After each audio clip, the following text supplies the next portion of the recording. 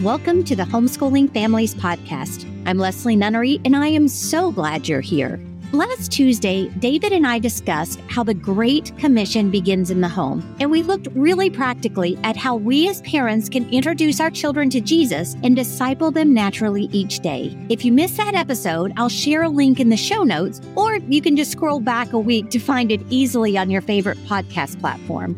Today, we're going to follow up on something that I mentioned in passing last week and that many have seized on, and that's the idea of a rubric of sorts for spiritual growth in our children, or a few new biblical benchmarks that we can look at to see how our children are growing. I hope you'll be as excited as I was when I discovered these.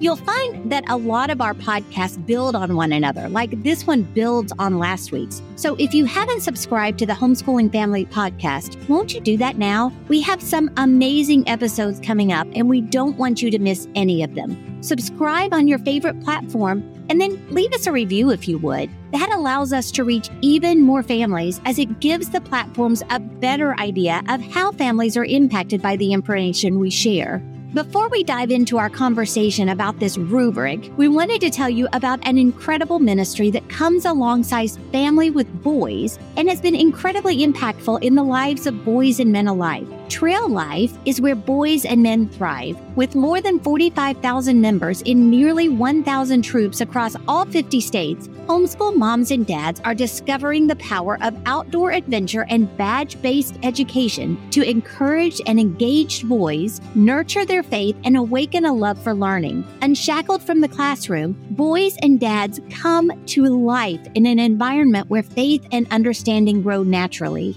Men love the intentional discipleship time carved out with their sons as they plan, work, serve, learn, and experience adventure together. Relationships grow, faith becomes real, leadership is developed, and boys grow to become biblically bold, courageous servant leaders of faith and character. You can learn more about Trail Life at traillifeusa.com/TTD. Again, that's traillifeusa.com/TTD. I'll also link a couple of podcasts that I've done with men from Trail Life because their insight on raising and training boys has been incredibly helpful. I've learned a lot each time I've chatted with them, and I'm sure you'll find their episodes to be informative and helpful for you as well. So check the show notes for those links too.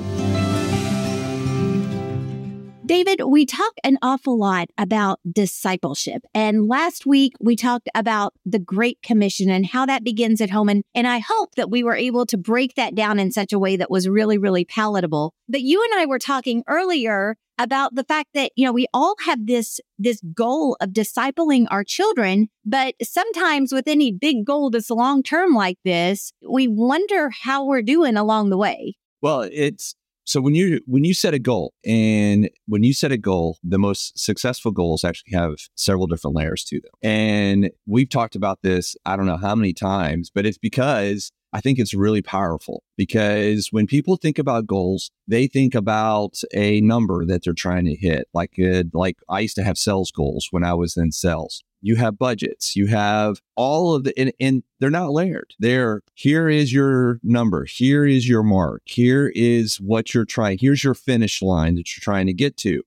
And that's fine. And I'm not saying that those are horrible, but what I am saying is that the bigger the goal, the more you're going to have to layer it. And the first step of a big goal is what you call like the big why. It is this big, huge, audacious goal that you want to reach for. And the real power of the big why is that it gets you excited.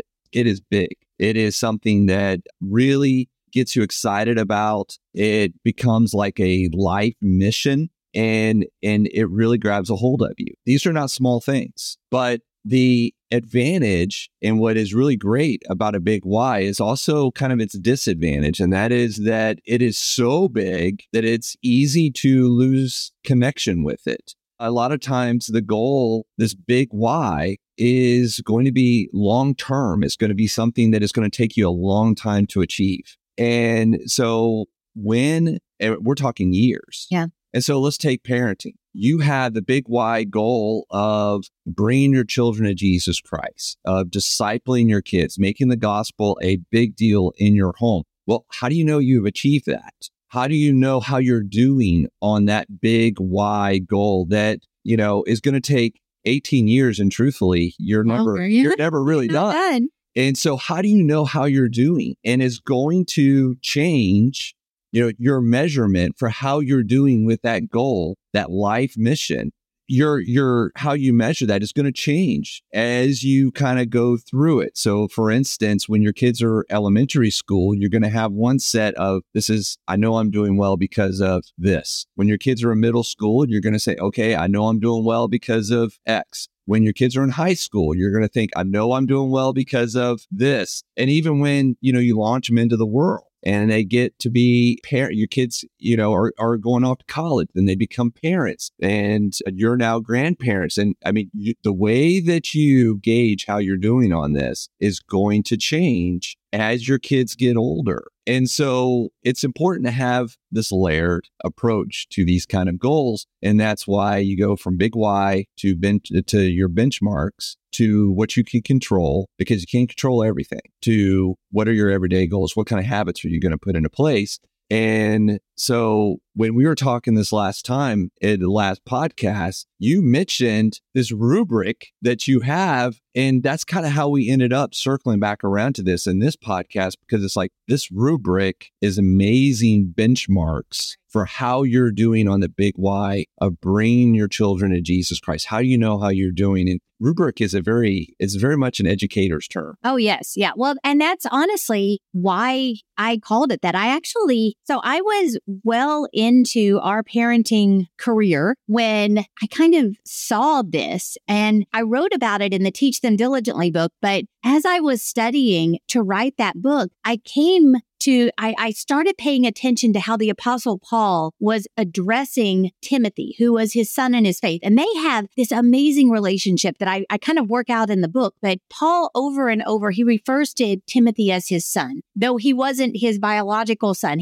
Timothy had an unsaved Roman father. He had godly mother and grandmother, but an unsaved Roman father. And so Paul steps in, he mentors, he does a lot to help disciple Timothy, coming alongside of Eunice and Lois, his mother and grandmother. And so we start to see these things. And so you go through 1 Timothy and there's so much to gain there. But then as he is going into 2 Timothy, you kind of get the idea that Paul is nearing the end of his life and he wants to make sure that the things that he has passed on to Timothy are sticking, that Timothy is not going to have his faith shaken because of the fact that Paul is in prison and Paul is suffering so much, because Timothy was leading the church there where he was a pastor. He was doing all this great stuff. And so as I started reading through 2 Timothy and seeing things through this new light, I'm like, oh my word, this is like a rubric that we can overlay in our own families where you can see how your children are growing. And the way that the book is actually set up, it goes from more simple things, kind of like what you were talking about, those elementary type wins, those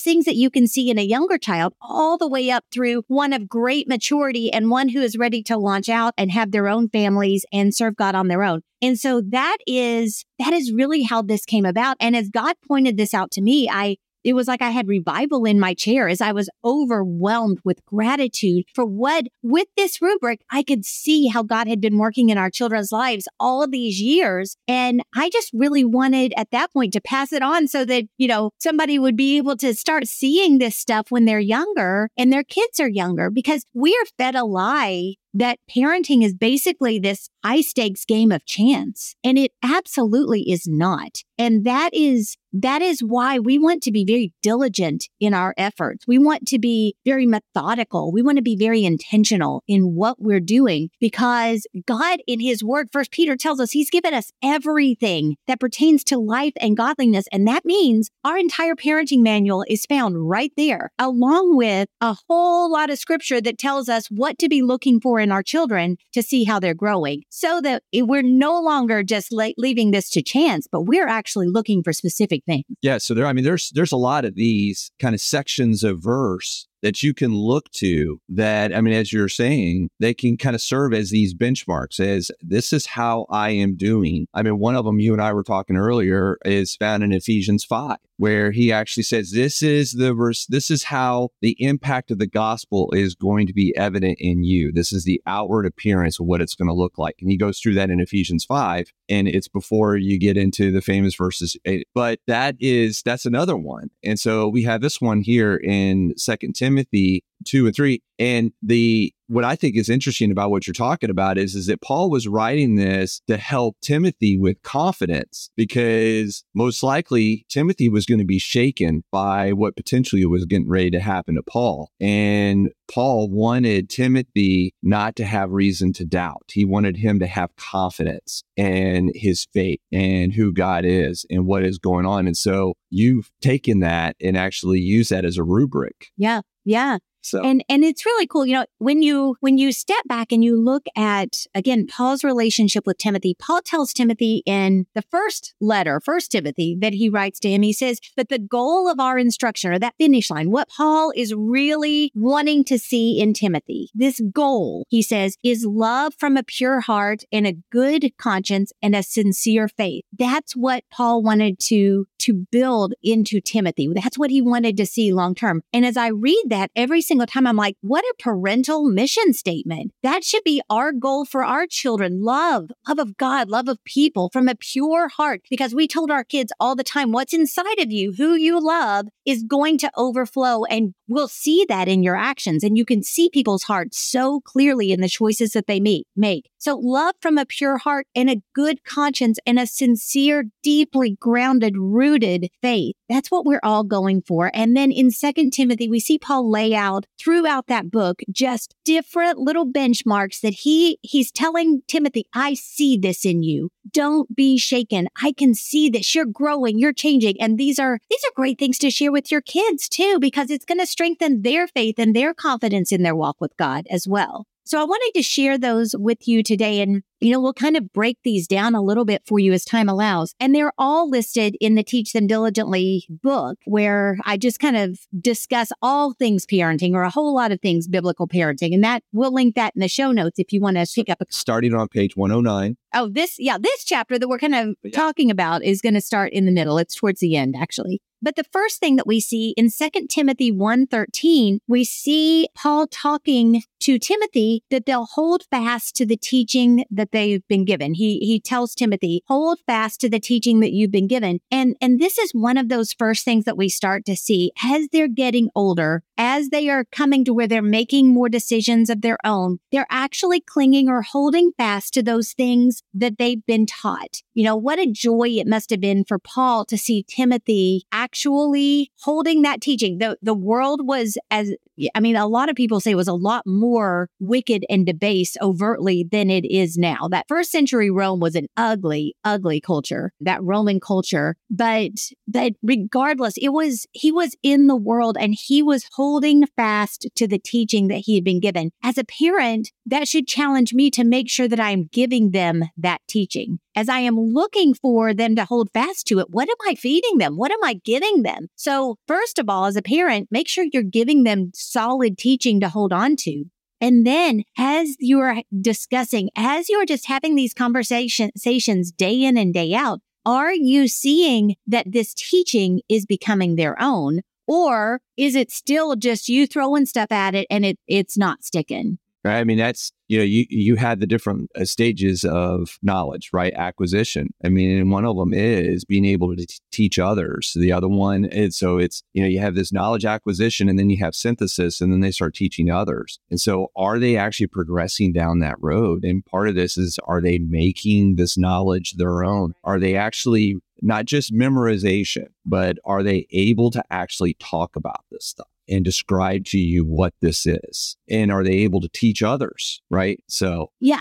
And you noted, are they actually able to talk about it? Do they see the practical implications of this knowledge? Are they holding fast and making it their own? So that's the first thing that we want to be looking for. And again, it should drive us parents to make sure that we are giving them what they need to have that faith to hold on to. the next thing that I saw as I was reading through 2 Timothy 2 talks to Timothy about standing strong. And the cool thing about this is the exact same exhortation that if you go way, way, way back in history, you see King David passing on to King Solomon, where he tells him to be strong and show yourself a man. These fathers should be preparing their men, preparing their boys, preparing their girls, all of these to stand strong in the faith. They are going to be tempted. In fact, it's grievous. Our kids today are confronted with stuff much earlier than we were. We've talked about this quite a bit.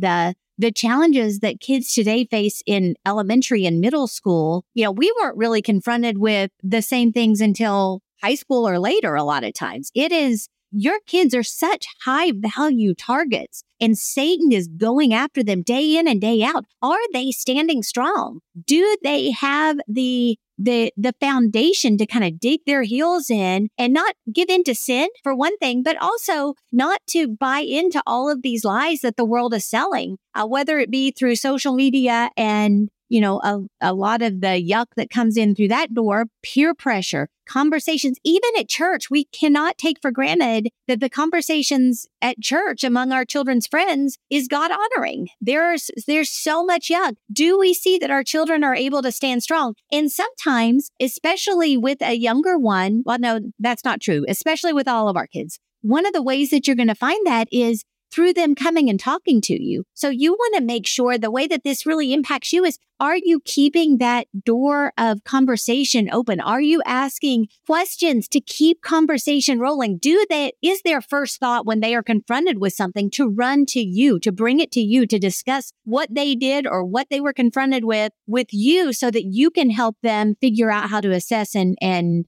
step forward in a situation. And so when you were talking about standing strong, and there's an element of that where it's almost like rebuking that behavior on the other side, the things that are not God honoring, they actually rebuke that. But there's also another element of that where they just walk away from it. Yeah. Where it's like Joseph, they just leave, they just get out of there and they do not become associated with it at all. And in some cases, that's just as much of a rebuke as actually standing up and actually saying, you can't do this, or actually, just defending somebody or something or whatever. It's just as powerful in a lot of cases to just walk away. Yeah. And they need to understand that that's okay as well. Matter of fact, that is preferable in some situations. Matter of fact, a lot of situations to just walk away when it starts becoming gossip. Right. Remove yourself from the situation. Walk away. Well, and it's incumbent upon us as parents to give our kids the toolkit to know what to do in these situations. We can't expect them to stand strong if we haven't told them how. But when we are able to have those conversations, to see that they are doing that, then just like Paul did with Timothy, we're able to encourage their hearts with, this is a sign of God working in your life. I am so thankful that God would not allow you to keep yourself in that situation, that the Holy Spirit pricked your conscience and your heart about that so that you felt the need to remove yourself from that situation. You're able to reinforce what God is doing. And again, we are deepening that their view of God. We are deepening. This is a personal Savior, personal God who works in you even as a child. And we are seeing that, and you can celebrate how you're seeing the growth in them, which again is just reinforcing what we want to see in them. So the third thing, after, seeing that they stand strong, in the middle of 2 Timothy 2 in verse 15, we see that he talks to Timothy about endeavoring to please God, making decisions that show that they are out to please God. Now, the one thing that I learned when I was studying this, which is super, super cool, or it was to me, is this verse is often translated approved. It was used then a lot in the money system. So at that point, they didn't have dollar bills or whatever, that they had gold coins or metal coins. And the dishonest people would shave away so close that they would adjust the weight somewhat. and they were trying to pass it off, put into circulation as full weight, things that were not full weight. They were not as they were supposed to be. But this word, dokimos, which I'm sorry, again, if my Greek is really, really bad, it means approved. It was what was put into circulation by people who had scruples, who were honest. It was full weight. It was as it was supposed to be. This is the only place in the New Testament where that word is used. And I think it is so awesome that it is used in a place where we as parents can see what we should look for in our children. We want them to be approved. We want them to be holy, serving God, wholly endeavoring to be what God has called them to be. And we want to see them making decisions that are moving them in that direction. I mean, there is an element of that where that is much harder, right? That is the hard way to go. There's no shortcuts. It's just much harder to be able to actually show yourself to be approved. And it becomes a really big deal to you. You're not willing to shortchange this scenario. You want to complete this. Yeah, absolutely. And with all three of these first ones, holding fast to the teaching they've been given, standing strong, endeavoring to please God. As we as parents are looking for signs of these things in our children's lives, like we've noted, first of all, our hearts will be encouraged because we'll be able to see what God is doing, or we can hold on to that. It should drive us, secondly, to make sure that we are giving them everything that they need to be approved, to be making these choices, to be standing strong, to have that foundation for their faith. But then we are also able to encourage their hearts that they are growing and changing. And that's going to go a long way towards combating the doubts that so many young people have about their salvation, about their faith, and so on, because we are reinforcing by calling out what we're seeing in their life and their growth day in and day out. So they're seeing God at work. It's a lot harder to doubt somebody that you can see at work in your life. So those are the first three. The fourth one is we're going to start seeing them make choices that show that they want to be used by God. That's in 2 Timothy 3:20 through 26. And he lists all of these things that you abstain from or you take part in. And, as I was reading that, I was thinking about this. Really, we're kind of getting into those middle ages where our kids, middle school, high school, they have a lot more opportunities to make choices that will either move them forward in pleasing God or is going to really prohibit them from being useful in some other ways. This is where the rubber starts meeting the road in a lot of ways. Are we seeing our children making choices, how they spend their time, what kind of habits they're building? Are they in God's word? What kind of friends are they bringing around them? What kind of things are they dabbling in? What kind of entertainment are they gravitating towards? All of these things, it starts getting really, really practical as we see them, that they are making choices that are moving them forward in their relationship with God. Now, when I say that, none of us have children who are perfect, because none of us are perfect. So none of these things should be looked at as you're getting 100% across the board, because that's not how growth works. We may take 2 steps forward, 3 steps back multiple times. We're making progress, but it may be slow going, and there may be some really discouraging times. So we're looking for trends here. We're not looking for perfection. And that's something that I think is really, really important for us to remember. So don't get hung up on they can never make a mistake or I have failed as a parent. That's not what this is about. No, there is no perfectionism. It's just not realistic.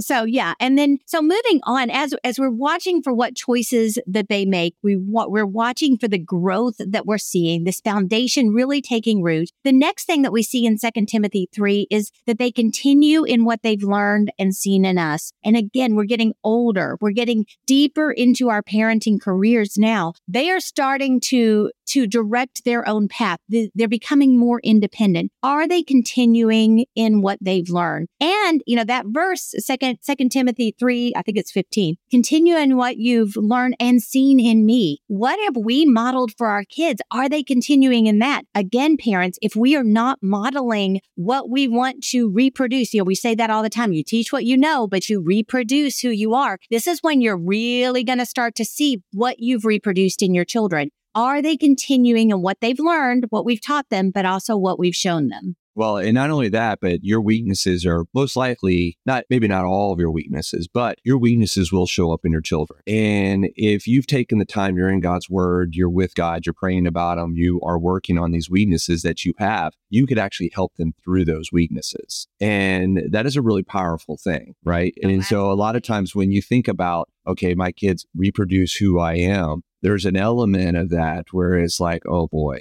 I don't know. I do not want to see this in that. I don't know if I want to reproduce. And the truth is that that's where it comes in, that you need to be working on yourself. Right. Allowing God to. That's right. You need to be allowing God to work on you, because you can see the signs of this weakness cropping up in them, and you can help them and walk them through this. Yeah. Well, and I think it's important to note here, as they're continuing in what they've learned, discipleship doesn't end at 18. Discipleship doesn't end when your homeschooling ends. Discipleship moves on. I recently was on a podcast with the Mom to Mom ladies, whom I adore. They're going to be joining us in Pigeon Forge, all of them. But we were talking about parenting adults, and we were talking about how intense it is. But the fact of the matter is, that's when we are there to continue to guide and counsel. And it's a different relationship, because they are not necessarily, a lot of times they're not even living under our roof anymore. They're shooting out on their own. But all of that foundation that you've laid, the relationship that you've built and invested in through the years, will position you to be there to continue to counsel and continue to disciple and continue to mentor and guide your young adults, your big adults. I still talk to my mom about things, and she still has an influence, and my dad, on my life, because parenting never ends. So we want to see them continuing in what they've learned as they are starting to make these life-altering decisions, and, really how they plug in and everything else as adults. Yeah, that's right. So, I mean, your kids are going to model you, and it is just a fact of life. And it is to your benefit to actually prepare for that. Yeah, absolutely. The last thing that we see that's really, really cool, because this is really just shows the generational impact of what we're doing. In 2 Timothy 4, Paul talks to Timothy about now going out and teaching others, discipling others, shepherding others. We are launching them, and we should start to see them, our children, teaching people diligently, teaching their children diligently, investing in other lives, reaching back and discipling those who are coming up behind them. And that is like the epitome of where we're going. As you look at your children, as they are getting older, and you're not going to be, for a lot of you, you're not deep into this yet. You're still at those earlier stages. By the time that I actually kind of saw this laid out in this thread running through 2 Timothy, my oldest son was already 17. He was given opportunities. My other kids were given opportunities. And now we're, 6 years down the road from that when I first wrote this. And we've got 23, 21, almost 20, 16. I'm starting to see God do work and open doors for our children to invest in others, to teach. None of them have children yet, but to teach others, to invest in others, to shepherd. And it's really, really exciting to see. And again, now that we have adult children, we're able to look back and we're able to see they are holding fast to the teaching that they've been given. They're not perfect, but I have not had any conversations with any of our kids that make me question whether they are holding fast to that teaching. They stand strong. They've been confronted with things and they have been able to stand. They endeavor to please God. We see them making choices day in and day out that is positioning them to be used by God rather than moving them out of usability for the Lord. They are continuing in what they've learned. And now by God's grace, we're starting to see them teach others coming up behind them and disciple and shepherd. And it is a really, really amazing thing. Yeah. I mean, and the big deal in all of this is, what is a big deal to you, and what is your priority? What is it that you are holding fast to, and what is it that you are striving for? Like, what is it that you're willing to give everything else up for? And we were always very adamant and very strong and wanting our kids to love the Lord and to come to a saving knowledge of the Lord at an early age and then actually be used. And I remember purposely putting our kids into very uncomfortable situations, pushing them out to counsel and to do all this kind of stuff. Some of them were like, I don't know if and we literally would push them so that they would be in a scenario where they would be used by the Lord, where maybe they would have the opportunity to actually not only share the gospel, but lead somebody else to the Lord. And these are really big deals to us. And I think that looking back on this history with our kids, that made a huge difference with them. It wasn't as much of having the perfect recipe and having the perfect formula all lined up just right. It was, what is the number one priority? And that seems to ripple through everything else, is how you approach things, what you're doing. If you have the number one priority of bringing your children to Jesus Christ and the gospel being a big deal to you, you're actually just naturally going to start to look for ways that you can tell how well you are doing in that goal. You know, if it is a big deal for your kids to come to know Jesus Christ as their Savior and for them to be in church and for them to love the Lord and to be used by the Lord, you're going to be looking not only for opportunities for them to be used by the Lord, but you're going to be looking for little signs and little things in them that is going to tell you what's going on in their heart. This is just a natural process. Right. And so the things that we're talking about, it's not like, I always make the illustration of cooking, right? How I'm always following the recipe perfectly. There's not necessarily a recipe here. It is, what is a big deal to you? And if this is a big deal to you, then it ripples into everything that you do. But you could also go the other direction. You could tell what is a big deal to you by how it ripples out into everything else that you do. And in some cases, that's really convicting. In other cases, that is really comforting to know that. You can tell what's a big deal by the results of what is happening around them. Yeah, how you're spending your time, what you're feeding them spiritually and emotionally. What do you think about? Yeah. What your priorities are going to drive the foundation that you're giving them. And all of these things that we talked about today build on one another, and they are all built on really the relationships that you have, because the stronger the relationships that you have with your children, the more deeply you know them, the more engaged you are in their lives, the stronger and the bigger the platform that you have to tell them and to instruct them in the ways of the Lord. Yeah, the more open they are. Exactly. Because they'll talk to you about what's going on. Be very careful when children start to kind of clam up and stop talking. Be concerned about that. Yeah. You want to always be looking for these things. And as you're looking for these things, God has a tendency to shine a light on the ones who are not growing in these ways. And I found that throughout our children's lives. I told them over and over again, God loves you too much to not let me know when there's something amiss in your life. And over, I would find out things that I should have never discovered that they were trying to hide from me, because God was answering those prayers, that I would have insight into their hearts, and that He would allow us to shepherd their hearts and to know them deeply and to direct them back to Jesus in all of these things. It just from my perspective as father, when for you would have these feelings and you wouldn't even really necessarily know exactly what it was, or what it was, just like this uncomfortable kind of agitation that would be directed towards one of the kids. And usually there was something behind that, and it would take maybe a few hours or a few days or maybe even a week to discover exactly what that was. But there is many times that the Lord would kind of make you uncomfortable. It was like you had this sixth sense that the Lord would tell you what was going on, but you wouldn't exactly know exactly what it was. And I say that only because I would imagine that there's a lot of parents out there that have the same sense that there is something not quite right. And what I would encourage them about is don't dismiss that. Yeah.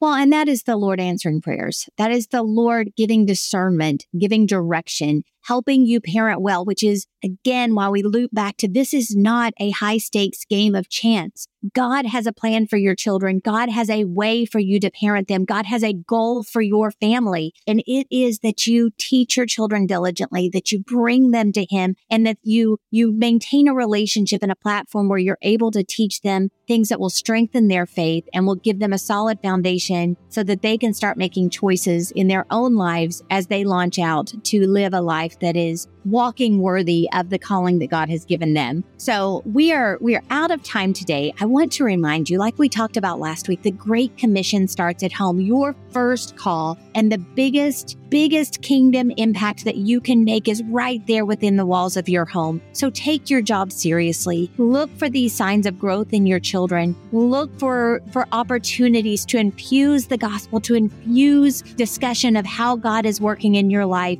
into your conversations with your kids. Do everything that you can to strengthen those relationships. Get involved, have fun, all of those things. Every conversation that we have is not a spiritual conversation, but all of the engagement that we have with our kids is strengthening that bond that actually strengthens those spiritual conversations when they come along, because we are deepening those relationships. So I hope that this has been an encouragement and a challenge to you. Remember, if you have boys, I want to loop you back, check into Trail Life. If there isn't a troop near you, go to their website, find out how you can start one. This is a fantastic ministry to dads and boys alike, and a lot of families are being transformed by that work. So go to teachthemdiligently.net/Trail Life, and you can get more information about them. Again, we'll link that in the show notes below. I'll also link how to get the Teach Them Diligently parenting book. The subtitle is Raising Children of Promise, and we really look at what God's Word says about parenting, and I hope that your heart will be encouraged by that as well. So I hope that you have a wonderful, wonderful rest of your day. I would love to see you in a couple of weeks in Pigeon Forge. If you haven't gotten your ticket yet, be sure you do, and I look forward to talking to you again real soon. Thank you for joining me today. It's my prayer that every episode of the Homeschooling Families podcast helps to strengthen your family by giving you biblical and practical ways to raise your children and educate them well. We'd love to engage with you more, so check out teachthemdiligently.net to find out about the resources and experiences we offer Christian homeschooling families like yours all year long.